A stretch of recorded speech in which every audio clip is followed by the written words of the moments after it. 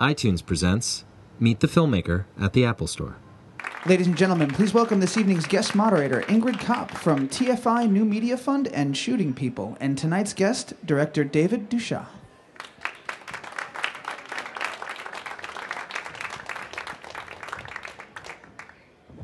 Hi, welcome. So I was totally thrilled. I'm Ingrid, by the way. This is David. Hello. Just in case you were wondering. I'm not Ingrid. I'm David. I was totally thrilled when they asked me to moderate this discussion because I don't know how many of you have seen Flowers of Evil, but it's a pretty extraordinary film and really quite unlike anything I've ever seen before. So I guess one of the first questions I wanted to ask you is it's very ambitious to have a narrative fictional film where you're weaving in real footage. Can you talk a little bit, just to give a little bit of a synopsis of actually sort of what happens in the film, and then we'll delve into the sort of the way you wove that all together a little bit more. All right. Well, thank you for coming. I'm very, very pleased to be here. I'm a little nervous, I must admit, but I'll try to keep things together. So my film is about, it's set basically in 2009, just after the Iranian elections that went wrong. They were fraudulent. People went into the street to kind of protest against that. The journalists were not being able to do their work, so it was the people themselves who recorded videos and used social media to kind of bring those videos to us. And I was very thrilled about that, and that's the starting out point of the film. So basically, it's about this young girl from Tehran. Her parents sent her to Paris to prevent her from partaking in these in this movement because it was very dangerous. Police was firing live ammunition at people. And so she comes to Paris, she's completely alone, and she comes to this luxury hotel where she falls in love with the baggage handler of her hotel, the bellhop. And they have a very free and passionate love story. But at the same time, she keeps contact with what's going on in her country through social media and through the YouTube. And so she's basically torn between living this love affair, living this freedom, or going back to her country to fight for it. So in the film, you cut between their romance, their blossoming romance in Paris, and then this footage from what's happening back in Tehran, which is actual real YouTube footage. You also have them, a lot of their relationship is mediated through social media, through Facebook and Twitter. Were you worried about bringing that all together in a film? Because it seems like that's the sort of thing where, we were talking about this a little bit earlier. They're very different mediums. The internet is a very different medium to cinema in many ways. And bringing them all together, were you worried that you weren't going to be able to pull it off? Yes, very much so. I was... really the starting point for the film was the videos from Iran. I was very amazed by the ingenuity of these people, how they took these tools of communication and really transformed them. Like at least the way I looked at these tools and how I look at them now. And these videos, I downloaded them from the internet, completely from YouTube. I just took them. And in these videos, there are real people suffering and dying. So one of the main concerns we had when we were making the film is to stay truthful to their sacrifice and also to stay dignified, not that we kind of use their videos in a way that maybe would hurt them or that would disgrace their memory. So that was very, very important, and I had a lot of sleepless nights about that. Because I was very, very afraid. I was very afraid to show it in the beginning to Iranian people because I was thinking, how will they react? Who am I? But I think we pulled it off. I never had. There are debates. Every Q&A there is a debate about how we use these videos and what that means. But I think that there are always Iranian people in the audience, and they are always very grateful in a way that we did this because for them. The reason why they made these videos is to show us what's going on and to put them in the cinema. It makes them live longer. In internet things disappear very quickly, while in cinema things have a longer life. So for them it's also that way. We have ensured that these videos will continue living on. And can we maybe talk a little bit more about the casting of because the film is very, very, it focuses, to the point where you have close-ups a lot of the time in the film. It's a very intimate story of these two characters. Can you talk a little bit about the casting? Because they're both incredible. I mean, Rashid in particular is he's such a unique individual, and he seems so much like himself. I mean, I don't know what he's actually like, but he seems so much like himself on screen, and it's an amazing performance. Yeah, you're absolutely right. I mean, I had met Rashid 1 year before we started working on the film, and I actually met him for another project that is still ongoing. We haven't finished that one. And he's a non-professional. I mean, I met him in a casting, but he hadn't done anything before. And we were meeting a lot during that year. Like every week, we would even just to have coffee, not always working, just so that we get to learn, just so that we get to know each other. And slowly, he opened up to me. And the character in the movie is really him. It's really him. I mean, the apartment where some of the stuff is set, he's living on a highway, it's his apartment. When I met him, he was a bellhop in a hotel. The dancing is really his dancing.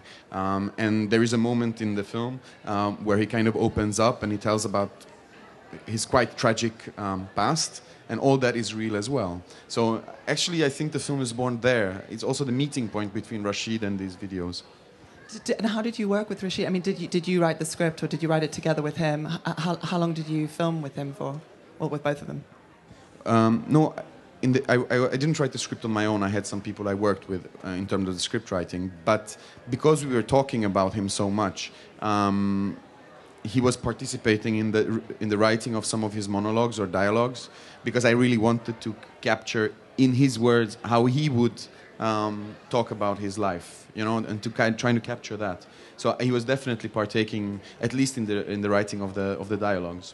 And then the dance. I have to bring up the dance because I don't know how many of you have seen this, but the film is incredibly kinetic in many ways. It's he's always in motion, and he has this incredible way of moving through the streets of Paris. So how did dance find its way into this film?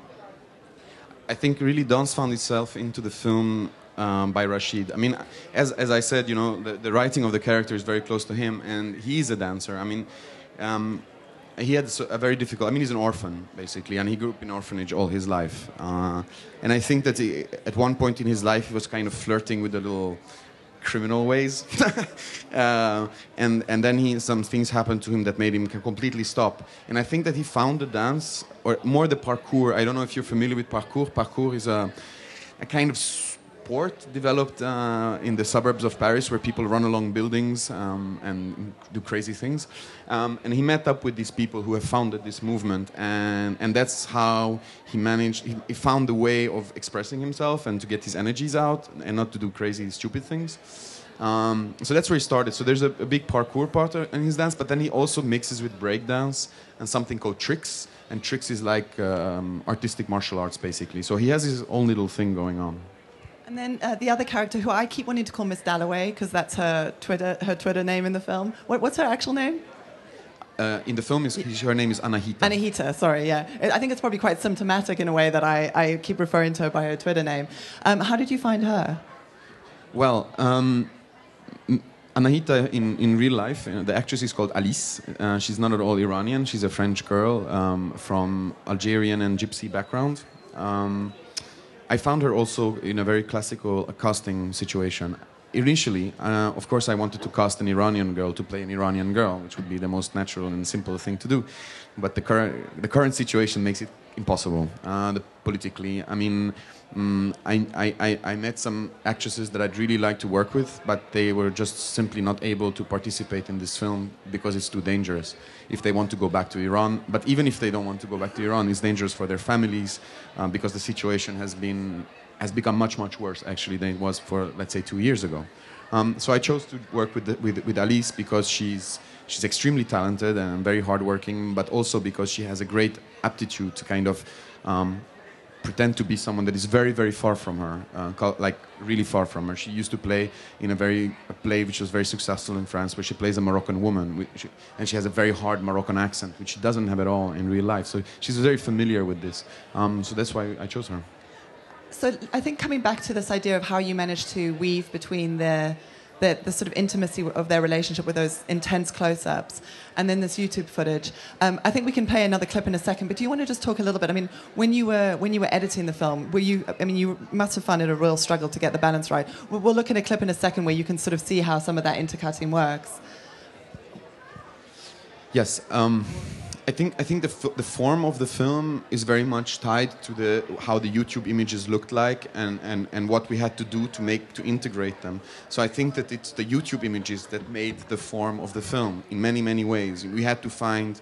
Also in the shooting, I mean, we were shooting on iPhones, we were shooting on consumer cameras, we were shooting on like the Sony EX1, for example. We were shooting on different things in different ways, in different styles, because basically the YouTube images is like 40, 50 different people who made them, and they all have their own point of views. So we had to imitate that we have many point of views to kind of create the homogeneity of the film. In terms of the editing, actually, I did something very strange, is I had two editors working at the same time on different things. So I was going kind of back and forth. It was kind of having like two lovers, in a way. You know, they had one room each, and I was going back and forth like this. And they all had a very different approach to the material. And first they did their own thing, and then we discussed, and then they worked on each other's things. And so it really evolved, the form of the film really evolved very organically. There was not really, I knew what I wanted emotionally maybe, but I couldn't verbalize it really. And we were looking a lot. And how much, because you went through a lot of YouTube footage. How much did you have, and how did you collect it? And what did that do to you psychologically? Yeah, it made me a little sick. I have something like 9,000 of them, which I have all seen, unfortunately. What is going on? I mean, the video started coming out basically 2 or 3 days, even before they were coming out. But 2 or 3 days after the elections, when it was clear that this is not going to go the way they intended to go, I started just downloading them continuously. Every morning I would get up, I would go on YouTube, and I would search. And after a while, you understand the way these things are tagged and so on. And so I just continuously downloading, and I made a whole system of archiving, so I would understand where I will, if I see something, how I would find them again, and all these things.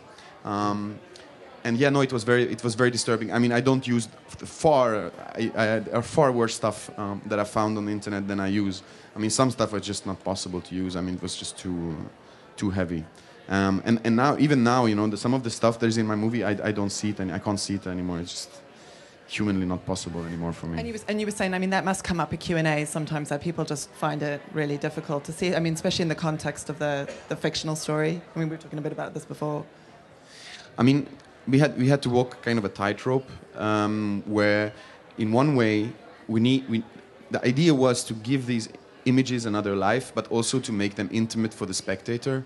I mean, I think that many times we are surrounded by these images now, but when we see them, we have to kind of create an emotional barrier to protect us from these videos. So basically the movie was, to start with, a journey so that these videos can become intimate to us, and that we can realize that these could be our friends, this could happen to us. That was the main. But for that to happen, you know, we had to use these images, and we have to show what was really going on, and to be faithful to that. So we took some risks. We really did. And there is a couple of moments that are very, very hard in the movie. But I think that the actors, the way they stayed dignified while discussing about these videos, I think really helped the film to kind of overcome a very big trap, which was that we abuse these videos. So I think for me, you know, what this film was really, really good at is, you know, I'd actually seen a lot of the footage that is in your film, the YouTube films. I'd seen, you know, and you include like the shot of Neda getting killed and some other videos that I'd seen, but it actually did kind of hit me harder in a way because of the context you gave it, which I thought was actually slightly odd, because the context you've given it is fictional. It's almost like I needed the fictional context to understand you know, or to, I guess, to rethink about what had happened, which I don't know if that's a good thing or a bad thing. I mean, I wonder if that's the sort of deadening, flattening effect of YouTube in a way. No, I don't believe so. I think that the power of cinema, fictional cinema, is the fact that it allows us to speak about things that are very difficult to speak about in documentary. painful things. We put them in fiction so that we can digest them in another way, you know? And this is the power of fiction. And it has always been. It's not new. This is not new. You know, like war movies were all about that, you know, to digest war. In this case, I think that if I would have made a documentary of these images, I think it would have been nice, and we would have had an idea about what went on, like a historical piece or whatever the choice I had. But the emotion, like the feeling of what these images really mean, I don't know if I would have been able to give that.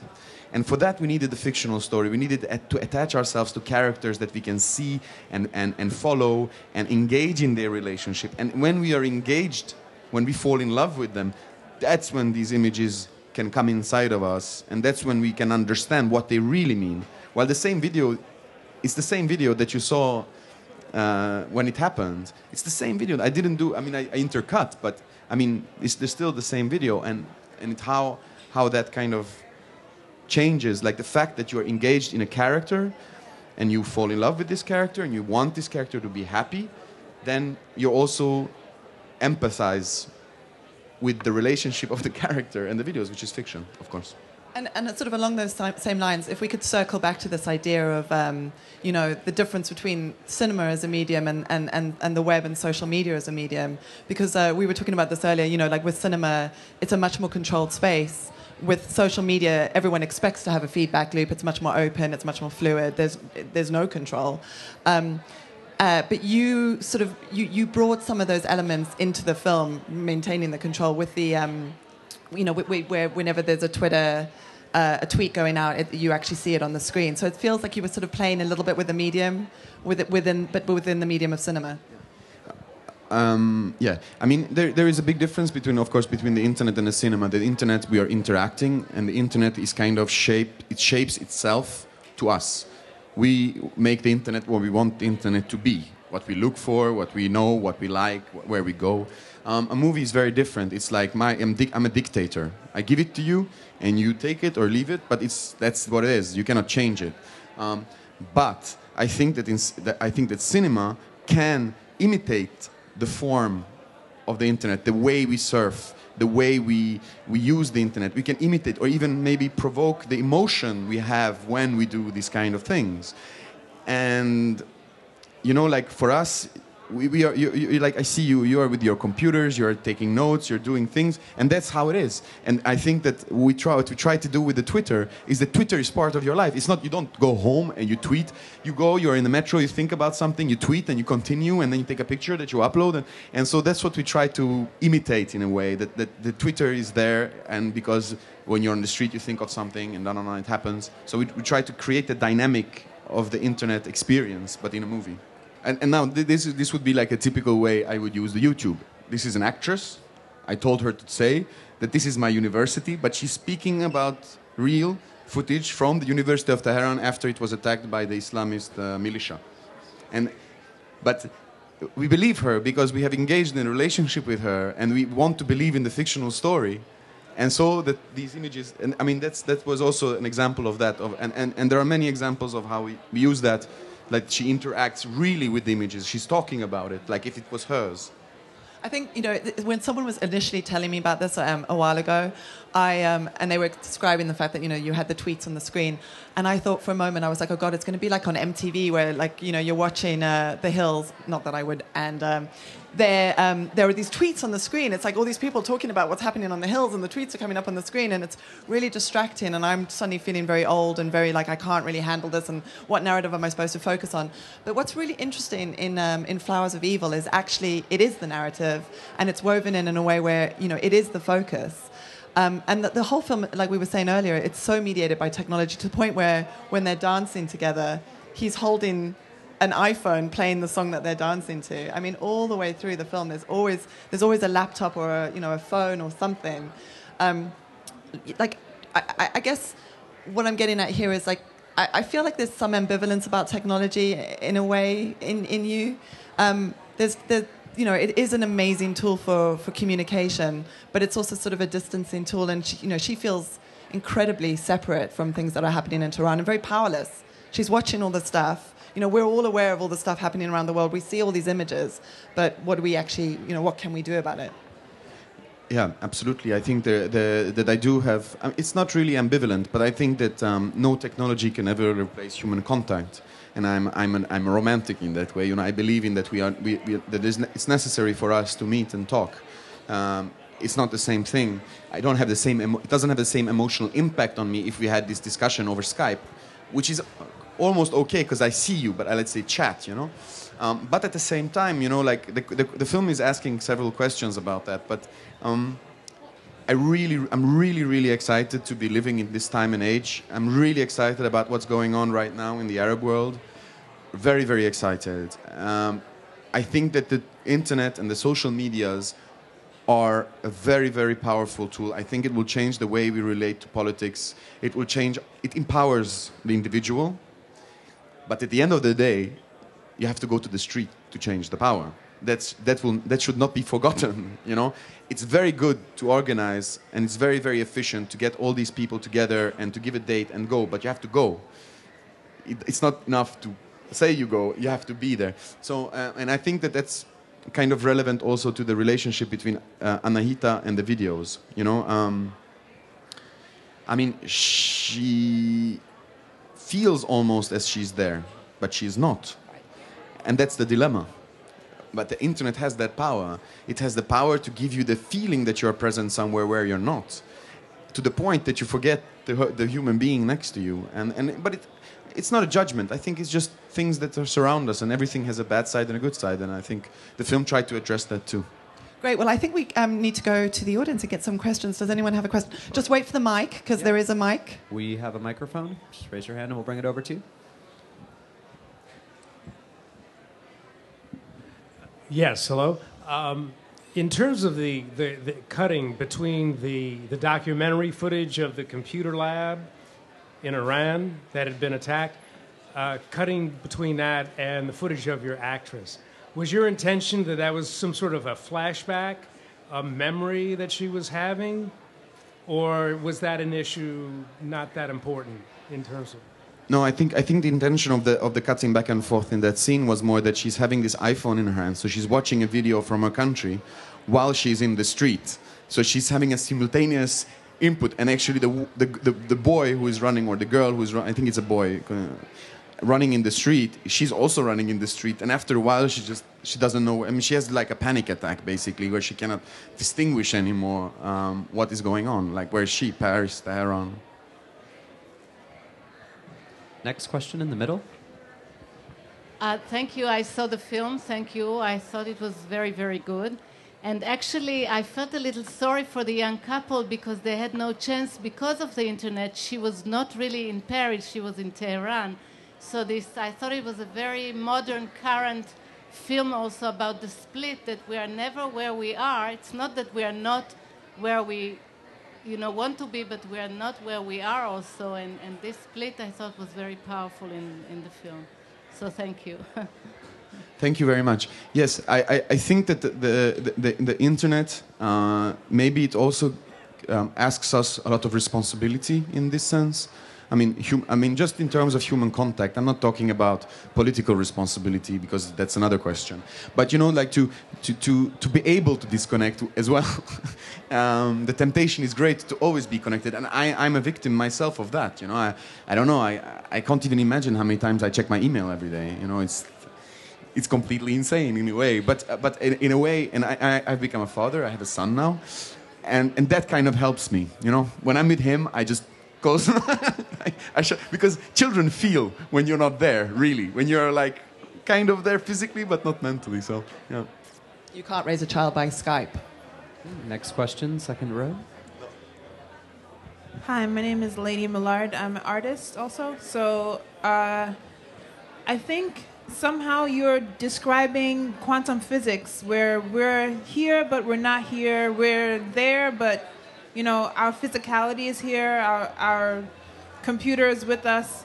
So what do you intend for the viewer of the movie to come out of the movie knowing themselves? Or it's interesting that you should talk about quantum physics, and it's the first time that comes up, but it's not irrelevant at all. On the contrary. the film is really a lot about present. You know, normally in a film the backstory is very important, and the time passes, and then a week later, and a month later, and how the relationship evolves. In this film, it's the dictatorship of the present, because the internet is the dictatorship of the present, for better or for worse. But it's the present. Like an event becomes news in 2 minutes and becomes a classic in 10 minutes, basically. You know, so I think the internet completely changes our perspective about time and what it means, what's new, what's old, and what is the present. It's completely changing, really. Like in a very short time, and even 20 years ago, this was unimaginable. This kind of relationship to time and this relationship to the present. And I think the film is also talking about that in their relationship. They don't never talk about the future. They're just there and they're doing their thing and the moment they start to talk about the past or the future is when the drama starts, you know. Until you don't, it's, you know. So it's really, in a way, you're right, you know. Next question in the center of the theater. Hello? Hi. Yeah, it seems like you're touching on a lot of very, very sensitive subjects and a lot of issues. And I don't know if you could go into a little more detail about the meaning of the dance that we saw in that scene. Are you trying to give us a break? Is that just his energy and trying to get away from certain things? Is that his escape? Because I was into the other things. I wasn't really into, I mean, it was cool, but I wasn't making the connection. The dance is actually the reason why they meet. You know, like, she comes to this hotel and she has this very fleeting meeting with this boy, and then she goes away and they don't see each other again for a while. But she knows that he's on Facebook, and he told her that they should connect. And then she sees his videos of dance that he records himself. You know, he records himself dancing and he puts them on Facebook just for fun. You know, and I think that as she just watched these videos from Iran where it's like violence, and then she suddenly comes to this young boy who's in the public space and is completely free, you know, and he's completely like the king, you know, he's the king. It's his domain. I mean, the contradiction, I mean, and the freedom that he transpires through his movements and through his dance is what attracts her in the first place. So I think it's really important for them. It's it really is the starting out point of their relationship. It's freedom as well, isn't it? I mean, it felt like that to me watching it. It felt like freedom. And you have another relationship with it is like, you know, in Iran, basically, and this was also something they talk about later on in the film, you know, there is a very strong distinction between what goes on in your house at home and what's going on in the street. In your home, you're free. In the street, you have to follow very strict protocol, like what you're allowed to do and not allowed to do. And so when someone, from that perspective, is occupying, like he does, the streets, it's also a very strong political message, you know? It's a real materialization of freedom for them. Next question in the back. So I really enjoyed your film. I thought there's so many facets that just like interdisciplinary that just tied together so well. I'm just curious, what are you considering working on next, or what would you like to work on next in the future? Well, I have two projects. There's the fiction project, which is a very classical fiction film compared to this one, with Rashid as well in the main role. I'd really like to do that because I think he has great talent, and I love working with him. And then there is a documentary, which right now is called "The Revolution Will Not Be Tweeted," which is a kind of a little provocation, of course, from my side. And it's a documentary feature, which is speaking about social media and social change. It's portraits of people who use social media for social change, but also a portrait of them in their intimacy, in who they are, and what is the difference between their online avatars and their real selves, you know? So that's one of the projects. Right, so we have time for 2 more questions. The first will be in the back. Hello, I'm a documentary filmmaker and editor, and I've always been interested in weaving narrative stories in with documentary. And what I've seen, I haven't seen your film yet, but I'm definitely going to buy a ticket to see it. And I'm just wondering, not just the compliment, but I'm also wondering what you use to edit the film, what program? just because there's so many different kinds of footage. There's the YouTube, and then you use professional cameras and consumer cameras. The last question was what I edited with, which program? Final Cut Pro, of course. Good answer. And it's not bullshit. It's really Final Cut Pro. Thank you for the compliment. The movie will be showing once again on the 28th, on Thursday at 4 p.m. I don't remember which cinema. I'll stick around. I'll let you know which cinema. I don't remember now. And yeah, I think that there is something very, very specific about mixing documentary and narrative. But I think that it's a very, very long discussion. We can talk about it after if you want. But I think that there are several layers of documentary and fiction if you talk about it. It's not just like, okay, if I'm shooting you now, this will be documentary because you're here and yourself. And if I give you a text to read, then it's narrative because I told you learn a text that you're supposed to say, then it's narrative. But it's far beyond that, you know. It's also about what these images mean to you. Like how you perceive these images, you know. Are they documentary to you? Do they feel like documentary or do they feel like fiction? You know, and I think that is the real question. And then you can make a fiction that looks like a documentary and documentary that looks like a fiction. And finally, for me, what is interesting for me in that is that the difference between document fiction is in the mind of the beholder. There is no real rule anymore, especially not today, really.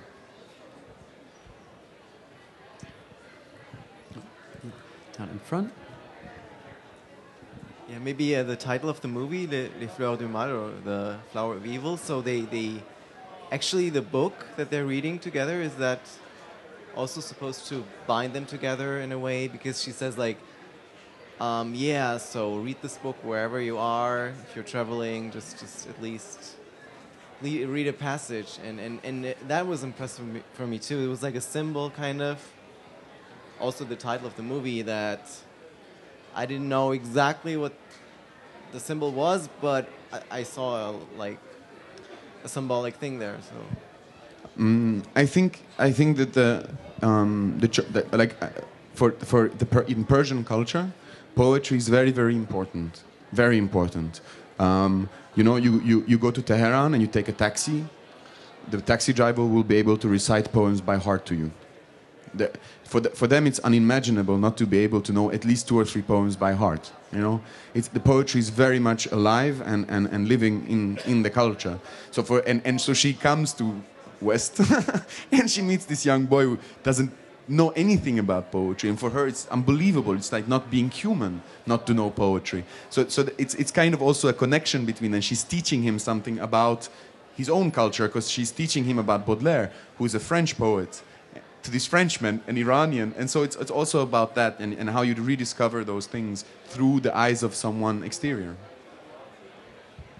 So are we out of time? I think, unfortunately, we're going to have to end on Baudelaire, which seems very fitting.